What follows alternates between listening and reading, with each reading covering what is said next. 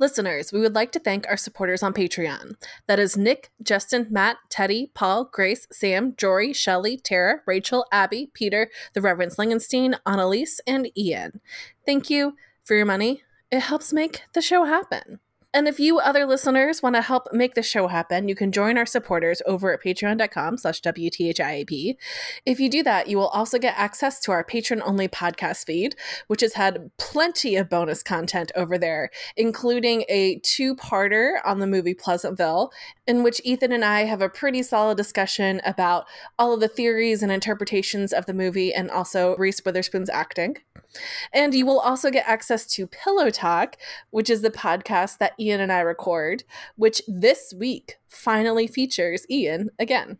If you don't have the funds right now to support us on Patreon, you can also rate, review, and subscribe and share us on social media, or head to our website, WTHIAP.com, and check out our merch and support us that way, or just keep listening, because that's good too. And now, here's the show. 1, 2, 5, 9. Prophet, preacher, servant, leader, rector, reverend, deacon, elder. What the hell?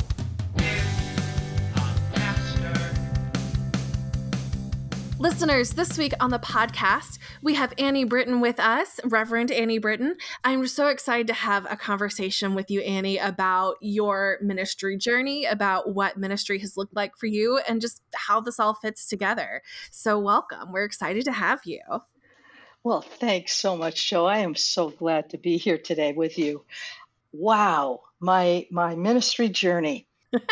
I know that you've asked other people questions in the past, so I'll cut right to the chase and say I was about 8 years old, sitting in a church in Florida where I lived at the time, looking up at, of course, the male minister, and I think it was a Baptist church. I have no recollection of that part, but just in my own brain, I heard my own voice saying, "Oh, that's what I'm supposed to do." Wow. Yeah, I know it was a very strange thing. Can I pause you? Sure.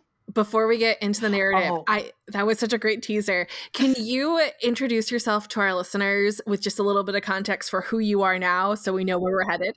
Oh, sure. Oh, sure. Why don't I do that first? I am ordained through the Church Within a Church movement. Mm-hmm. Oh, gosh, my ministry journey was centered in the United Methodist Church for quite some time. I served one church as a licensed local pastor. I currently am part of Church Within a Church, and I have a deep love for liturgy, progressive, inclusive, beyond inclusive liturgy, music. I rewrite hymns all the time. And am really, really interested in fact, fascinated by the ways that people make meaning in the world. Ooh, yeah. So that's who I am. Background, I am married. Terry and I have been married just over 18 years. We are At this point, we have one dog in our lives. We have had many, many four-leggeds in the years we have been together. Right now, I live in Florida with deep roots in New England. Yeah, that is so thinking to the story that you've just shared of being 8 years old in Florida and like knowing this is what you want to do. I think that I had assumed that you grew up Methodist, but it sounds like maybe your background was a little more varied moving around. Oh, it was very varied. I know that I was baptized in California, where I was born, in a non-denominational church in the 1950s, if you can imagine. So we went to churches, I think, close by to where we lived. There was that church in California, and my only recollection of that was watching a baptism one day. And it was not an infant baptism. It was somebody who came and sat in a chair and over they went backwards and the water went flying. And I thought that was the coolest thing I had ever seen in my life. Yeah. So then we moved to Florida, and we did move back to California again. And I think we went to a Lutheran church there for a while. I think my mom tried to look for places where kids were welcome. And when we moved to, yeah, that would be a good thing of a mom to do. When we moved to Massachusetts, back near where my mother's parents lived, we started attending a congregational church that, of course, morphed into a UCC church later. I found my way in many of the varied ways that I had attempted to run away from that call to ministry, which never really, really left me. One of the things that I really thought was that I needed to find a place to be. And what happened was that I played folk music in a pub, and somebody from a Catholic church came and said that they needed somebody to play music for their kids who were getting ready for First Communion. And they had a special mass for them every month. And all I had to do was show up the Saturday and teach them the music, and then Sunday and do the music with them. And I said, well, that's pretty cool. That would be a nice human thing for me to do. So I did. And got really fascinated by the mass, and loved working with the kids. When it was over, I realized I had not been churched for quite some time at that point, that I missed something. And so, because I loved liturgy, I absolutely loved liturgy, I joined the Catholic Church. As a good Protestant, I kept my questions. I never let go of the questions that I had, because I did think about theology, not thinking that I was thinking about theology. Anyway, I decided maybe being a nun would work for me in life. So I explored a couple of different orders, and nothing worked. Now, so while I'm a Catholic, I start hanging around with a bunch of United Methodist women. That's the link now, who were an a cappella singing group of women in Maine. And I said, well, I don't think I have the best voice in the world, but I got a good guitar. And so they decided, okay, yeah, we'll branch off a little and do both a cappella and some accompanied music. And I worked with them for several years. And that was my tie to the United Methodist Church. So as I was evolving to the point of understanding, gee, Annie, yeah, being a nun isn't going to work.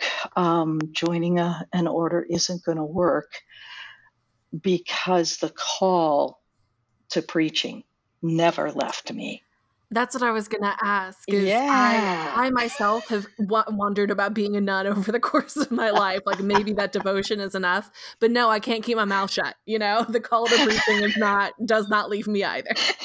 Right. And, my choice, I did not explore the order deeply, but I really wanted to be a Benedictine and be really quiet. Well, for all the wrong reasons. I was trying to run away from the call. That is to not be quiet, to preach.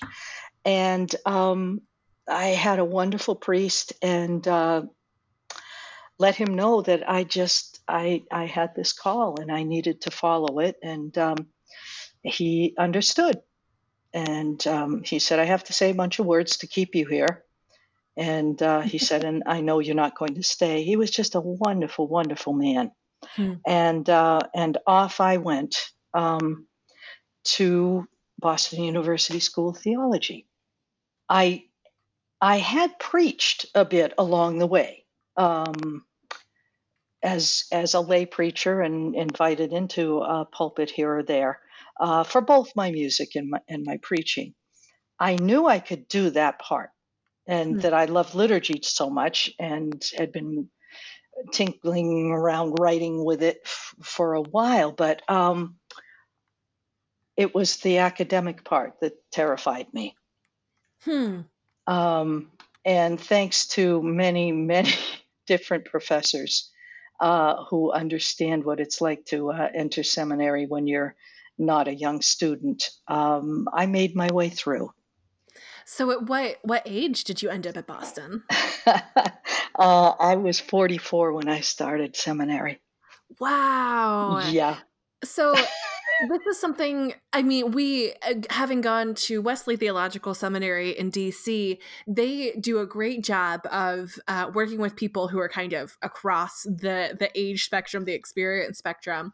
And so there's a lot of people who do this as kind of a second career, but it kind of sounds like you were in this orbit for such a long time. Did it feel like you were changing careers to go to seminary, or? Oh, I would say it was probably about my 10th career. Again, I worked lots of very different jobs in my life. And my college degree was they came up with this fancy communication arts and sciences at Bridgewater State College in Bridgewater, Massachusetts, where I already lived. I was a theater major, and I specialized in stage management and tech theater. Ethan's wife, Beth, does that. That's her. She's a stage manager, tech person. Yeah. Oh, that's fantastic.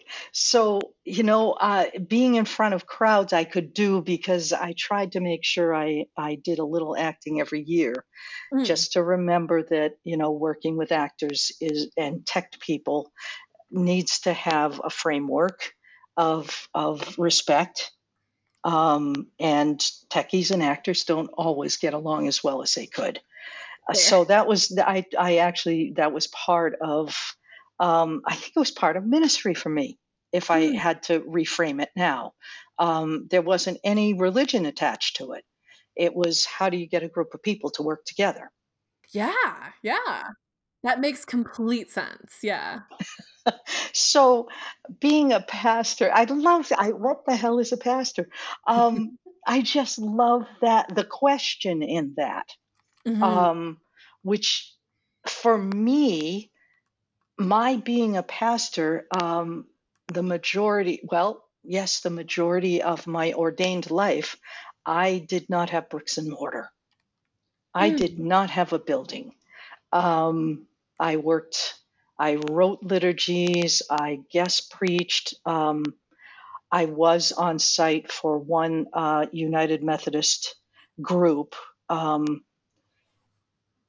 that was fascinating. I'd love to talk about them for a second, because they don't exist anymore. It was called Cambridge Welcoming Ministries, and it was through the New England Conference, and it was supposed to be a mission to LGBTQ folk.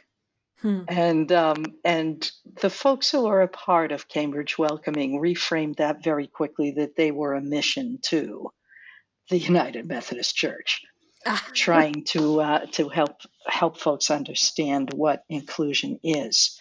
And it was an amazingly progressive group. I would probably shout out Reverend Tiffany Steinwert, who was in California at this point in time, I believe. And oh my gosh, Tiffany and someone else started it and guided it into life in Cambridge and then in Somerville, all right around Boston, and just a wonderful group of folks who were just trying to be church together in a real progressive way. At what point in time, and if this is too personal, let me know, at what point in time did you realize that your sexuality was going to play a role in what ministry looked like for you? Oh, yeah. Um, well, I was in seminary. I was at BU, and Terry and I met in 2001. And Terry and I found our way to be together 2002, and we're married in 2005.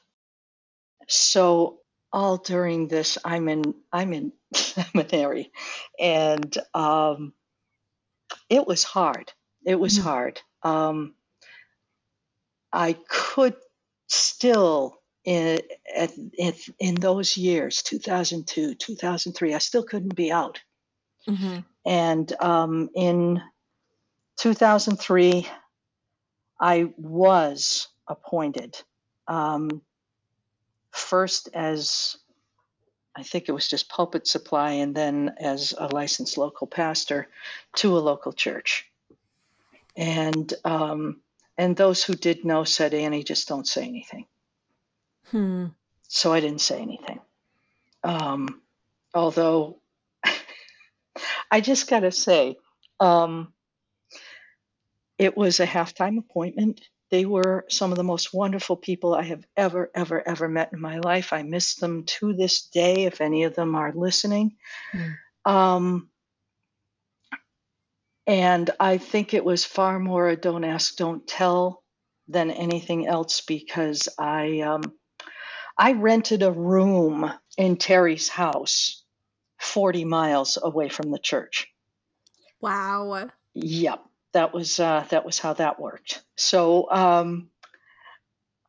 it was never easy, but we were definitely accepted and loved. Terry has a fantastic singing voice, so Hmm. you know, can fit into any church choir anywhere, anytime. Um, when it all broke for me, and if it's okay if I tell a story of when it all broke for me, Yeah, absolutely. I had, I met with district committees and all of this, and I was in the ordination track. I was on the ordination track, and I would meet with them, and I'd go home and just feel awful because Mm. I wasn't telling the truth. Mm. I just wasn't telling the truth. Um, and it just never sat right with me, ever. Especially, there was a Sunday, it was during summer, and during summer, we just had arts and crafts projects for the kids when they would usually go down to Sunday school. So off they went, and I finished the church service, and everybody left the sanctuary, and these two girls came running up, and they were so excited. They had made a card for me and decorated it, and it said, Pastor Annie. Open it up. You're the best pastor ever, with their names. And, even in any world, I know I'm not the best pastor ever, but to them I was. And Mm. so I loved them up and said, oh, thank you, thank you. Oh, this is so great. And they left, and I broke down in tears Hmm. because I wasn't just lying, I was lying to children. And Whew. that for me was a place where I could not remain. I just couldn't. Um, because at some point in time they were going to understand that that Annie, Pastor Annie, as they called me, didn't just rent a room in Terry's house. And they were also going to understand that the law of their church did not allow Pastor Annie and Terry to have a life together as a married couple and have Pastor Annie remain as Pastor Annie. Mm. And I didn't want to do that to them at 9, 10, and 11 years old. I figured that's their parents' job. Yeah. Because it was that important. It was that important. Now, I've been very serious here for a minute. I have to tell you that after I had been gone for about 3 months before I saw any of them again, which is a whole nother story for a whole nother podcast, I think. Okay. But when I had a phone call with the woman who ran the Sunday school, and we didn't usually talk about church at all. We had stayed in touch. She said, "I just need you to know, Annie, that the kids are still really, really disappointed in you." And of course, my heart sank, and I said, "Okay, I can live with that. I understand." And she said, No, you don't understand. What they are disappointed about was that they were not invited to your wedding when you and Terry got married. We got married quietly while I was pastoring there. And so the biggest thing that these kids were upset about was that they didn't get to come to my wedding. That's something about kids. It's something about human behavior that calls us to love. It doesn't call us to exclusion of those who are different. So, I'm like, I am trying not to cry loudly on mic. That's so beautiful. Well, we did just dive right in there, didn't we? Yep. Yeah. I have hope. I have hope for change and transformation and all of those things. And I think some of it had to really, no, I don't think some of it. I know that all of it had to begin with my own transformation to understand what it would cost me to tell the truth and to make the choice that telling the truth was worth the cost. And that's how I look at theology. That's how I look at the sacred stories that we hold. That telling the truth, well, we know it can literally get you killed, but it can also get you thrown out of a lot of places. And that had to be worth it for me. And it was, and they did. And here we are. I was removed from my appointment in September of 2006. And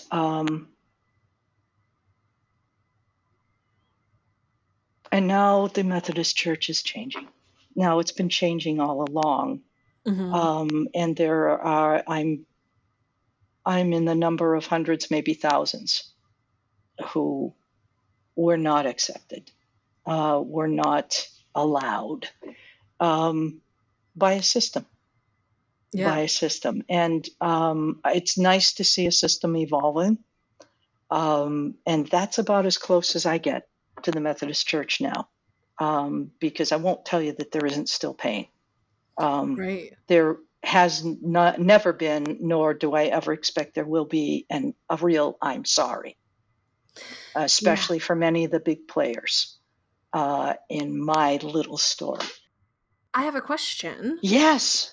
Well, I have a couple of questions. Sure. So the first thing that strikes me, and this might not be a question that either of us can answer, but I had a very similar feeling to what you had about, I am not capable of lying anymore about like who I am and what I'm doing. Now, I'm bisexual in a straight passing relationship. It would be very easy for me to just be straight passing and be an advocate on the inside, but I was deeply incapable of doing that. Like as soon as I was out, I wanted to be out. because I think visibility matters, all sorts of things along those lines. But also, like, it was very important to me to kind of own this for myself. And yet I know, I mean, we both know that there have been closeted UMC clergy who went their whole careers being closeted. And I also, like, I again know people who are currently closeted who are trying to figure out, can I go through the ordination process and just say the right thing without lie without lying, that kind of thing. And I couldn't do that on my paperwork. I just really struggled to mentally do that. Do you think that for people who, I don't know if you have experience knowing people in the LGBTQ community who have stayed closeted and like found that to be sustainable, do you know what sustains somebody who's closeted? Is there something about you and me where we just couldn't, and there's a way to? Oh gosh, what a great question, because I want to say right off the bat that comparisons are odious. And Yeah. so I don't compare my journey with others, but in the sense of, yes, I have known closeted clergy who did spend, I believe, their entire careers closeted, and I believe it exacts such a cost. There is such a cost to not fully being yourself.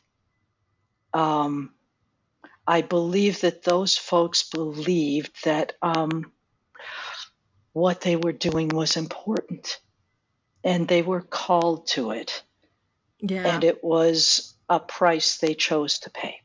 There's a price on either side, right? There There's is a cost either way. Absolutely, Joe. There's a cost because I've lived both sides of it.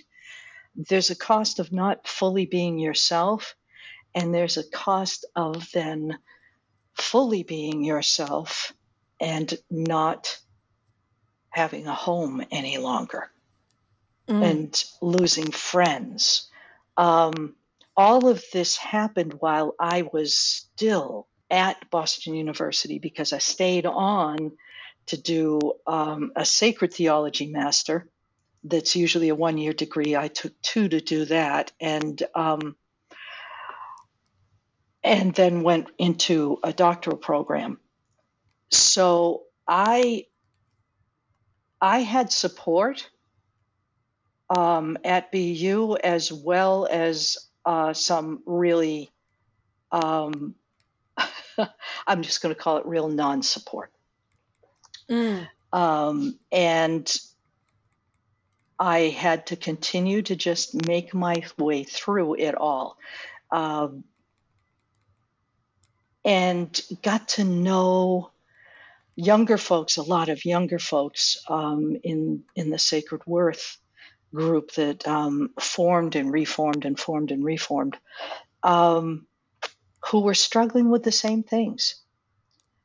But as that particular institution evolved, slowly again, being out wasn't as big a deal or as big a threat to one's ability to get ordained. But again, still, you had to play the games, toe the line, don't say the right words, and don't say other words. So there's still a cost. There is still a cost. And, I just don't think, let me just say this so incredibly clearly, that someone's sexual identity, gender identity, oh my gosh, any of those just should have zero to do with whether a person is qualified and called to be a minister. Yeah. I guess that's about as plainly as I can speak it. That my call to ministry didn't have a thing to do with anyone else's identity. Of course, it had something to do with mine. It's part of me. However, for me, it never was, I'm going to go in and teach people how to be gay or or how to like gay people. No, no, we're called to love each other as human beings. It's what appears to be so simple for me, I know isn't simple Sure. for especially for systems. Mm. And the Methodist system has its way, and I can jump and say that the one longer term, I was 3 years at that United Methodist Church. I was 2.5 years starting in 2019 as an interim minister at a UCC church Hmm. in New England. And there are things about UCC that I absolutely love. I really do. I just resonate with covenant and accountability and autonomy and all of that. Hmm. Um, at the same time, it's still a system. It's a totally different system from the UMC. Absolutely and totally different. But systems are systems, and they create, as systems do. How do we make it look like it fits all sizes when Ooh. it never ever does? And so that's my very, very simple, um, my very, very simple little call out to, or call out upon systems. Yeah. So Um, speaking of systems, mm, how did the United Methodist system eject you from itself? Can you talk a little bit about the process that from you getting married and I assume coming out to being no longer a candidate, no longer being at your church? okay, it didn't go in that order at all. Oh, okay. Um, well, sort of it did. All right, I realized after the "You're the best pastor" card, um, that I could not do this. I Mhm. just could not continue. So I went to someone who had been highly placed in the United Methodist Church for advice, and met with that person for about a year, getting ready, myself, and readying the church for my leaving Mhm. without them ever knowing any of it. They could not know. And I just got to say, this was such a small town that there wasn't even a supermarket in the town. Mm. Um, so when there is no way for one or two or a very small group of people to know without everyone knowing. Yeah. And I didn't want that to happen. My hope was again for that equitable thing where everybody heard at the same time and could remain together as a group. And that's what I called for. I preached a sermon called "There is no right way to do a wrong thing," Ooh. and Ooh. and in which I identified what my wrong thing was, which was to not tell the truth, and said that I believed that I had not told the truth in the shadow of the wrong thing of the United Methodist Church, which was to automatically exclude me and others from ministry. Mm. And I begged them to stay together, to be with each other, and I was very clear that I might not see them the following week. As soon as I left the church, right before I gave a benediction, but left and went to my office and did not have anything more. I did not have any more um, contact with them. I made the call to the acting district superintendent and told that one what I had done. And It was amazingly fast, Joe. It was amazingly fast. By the next day, I met with 2 district superintendents, and I was allowed back into my office to find that someone had already been in. And What? yes, and had well, we'll just move right on from that one. But then I was only allowed to grab a couple of things, and it was 4 months before I was allowed back to clean out my office. In that time, an interim was brought in, and I started into conversations. I don't want to get into the weeds of it all, but Sure. a friendly minister filed a complaint with the bishop because I was a licensed local pastor. I had no recourse. Right. So somebody filed a complaint, and so meetings happened over a few months between that bishop and the DS from my district and my support team. And we had one public talk, the bishop and I just realized that there was such a power imbalance that it just wasn't going to work. And it wasn't that we didn't want to talk to each other and talk publicly. It was that the sides were pretty stark at that point. I want in, you don't want me in. It's that simple. Yeah. So, oh my goodness, I finally just said, I don't think we're going to be able to meet publicly. I appreciate being able to do it. I am just going to get back to my studies and do what I can do, because I'm still called to ministry. So there may be gaps in that. I'm willing to try to fill them in. But so the first time anybody heard that I was out publicly from that church was the day I gave my sermon. Whew. Did they know? Yeah. Yeah. I believe they kind of know. Yeah.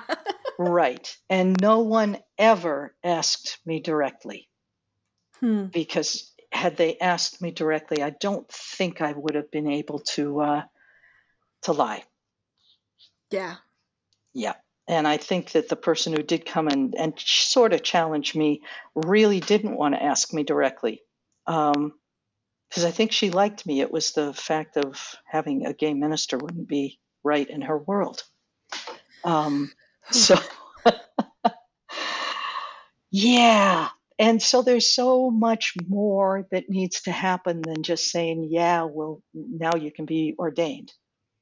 And that's where I think the transformation part of ministry becomes really, really important. Transforming self and encouraging others into transformational lives. Wow, that people can change. And when people change, then churches change. Yes. I haven't met a program yet that changes a church. Oh, yep. And the amount of money that gets spent developing new programs, I'm sorry, because I know that there may be program geeks out there listening to this. I'm not trying to insult anyone. I just have not met a program that transforms lives. Well, because programs are out here trying to be one size fits all, and transformation is so contextual. It's incredibly contextual, and it can happen. And it can happen even if it's in tiny little increments. It can happen. The church where I spent my interim is an aging population. Was an aging population. They now have a settled minister, and I know that younger folk are kind of finding their way to the church, there is a way to balance the needs. Mm-hmm. It's a lot of work.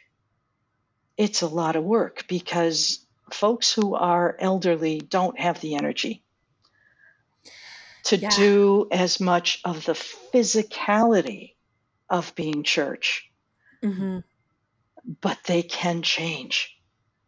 But they can change. This church went from, well, let me just say that I was the first out gay minister in that town that I know of.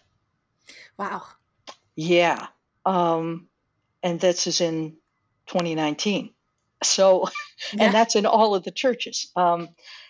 And that mattered. It mattered to them in the hiring process. And so when I kind of pushed them a little bit farther, well, yes, okay, we'll go, Pastor Annie, you can go and march with the UCC and the Boston Pride. I said, well, who's coming with me? One person came, and then of course COVID hit, so I can't. Right. But during COVID, we decided, okay, we're going to do a 1 hour stand out in front of the church because it was on a fairly busy road. And I had 20 people show up in their colors and waving flags and just having a marvelous time for an hour. And we had cars because we had told people we're going to do this. We had some cars from a town away who just kept going back and forth and honking their horn and waving and encouraging us. That's folks going from, well, yeah, we don't, we welcome everybody, to, oh no, we get it. We need to stand outside and do something. Yes. Yes. That is transformation. Mm-hmm. Mm-hmm. And transformation doesn't go away real quickly, I don't think. That's my take anyway. Once you've staked your journey on following something, then you're going to keep following it to the best of your ability. Yeah. And then, my gosh, we're talking about LGBTQ, but the intersectionality of it all matters so much to me, Joe. That if we can stretch beyond whoever we are, if one can stretch to include a group, then what about another group and another or another person? I was born into a time when there was deep normativity. Mm-hmm. Okay, and I'm not saying there isn't still now, but there's a whole lot more questioning of it. Yeah. Yeah. There would not have been a word called intersectionality when I was a kid. Mm. There were ways that you behaved, that somebody who was right-handed was really normal. Left-handers, well, they were a little strange. Ambidextrous, oh no, you don't belong. Just as a bi person, to I'm like, really, oh, right. to really, really, really bring it into those, yes, yeah, into those terms, and so with each personal transformation that I have made, having grown up white, and God, I'm still white, and I'm going to be white tomorrow, and I'm going to be white till the end of my life. But if I'm not doing my intersectional work, which goes beyond LGBTQ and race, it goes to economics, it goes to all areas of access within society, and how some people belong and some don't. And I got to give a shout out to Orwell, because I read Animal Farm when I was in high school. It is so much more brutal and tragic to me now, because it's still very true that some pigs is more equal than other pigs. And that is part of my life's work is to try to open up the barn and try to help others understand that opening their own barn isn't going to kill them, and it's not going to take anywhere near as much from them as one's own closed-mindedness, closed heart, closed soul, if you will, takes from them every day. So that's what the hell this pastor is. Trying to be, always trying. And some people will tell you that I am very trying. And that's also a part of even sitting in the same room with myself sometimes, of preaching sermons that I never wanted to write or preach. But that was what appeared in the moment. Yeah. I want to both hear about church within a church and that journey toward ordination and all of that, and then also to talk kind of nuts and bolts about how you can be a pastor and a preacher with this call. And I think we're going to save that for part 2 of this episode. So thank you for everything that you have shared in part 1. Listeners, make sure that you come back for part 2 on Thursday, but I'm going to give us a quick sign off. Thank you so much for listening, listeners. This has been an episode of What the Hell is a Pastor? We are Joe and Annie, and we will see you next time.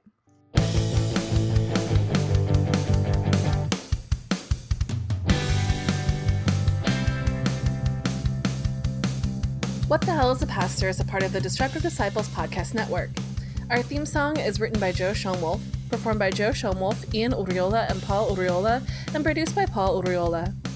Find us across the internet at WTHIAP, or visit us at WTHIAP.com to get connected to our Patreon, merch, playlist, and plenty of other exciting things.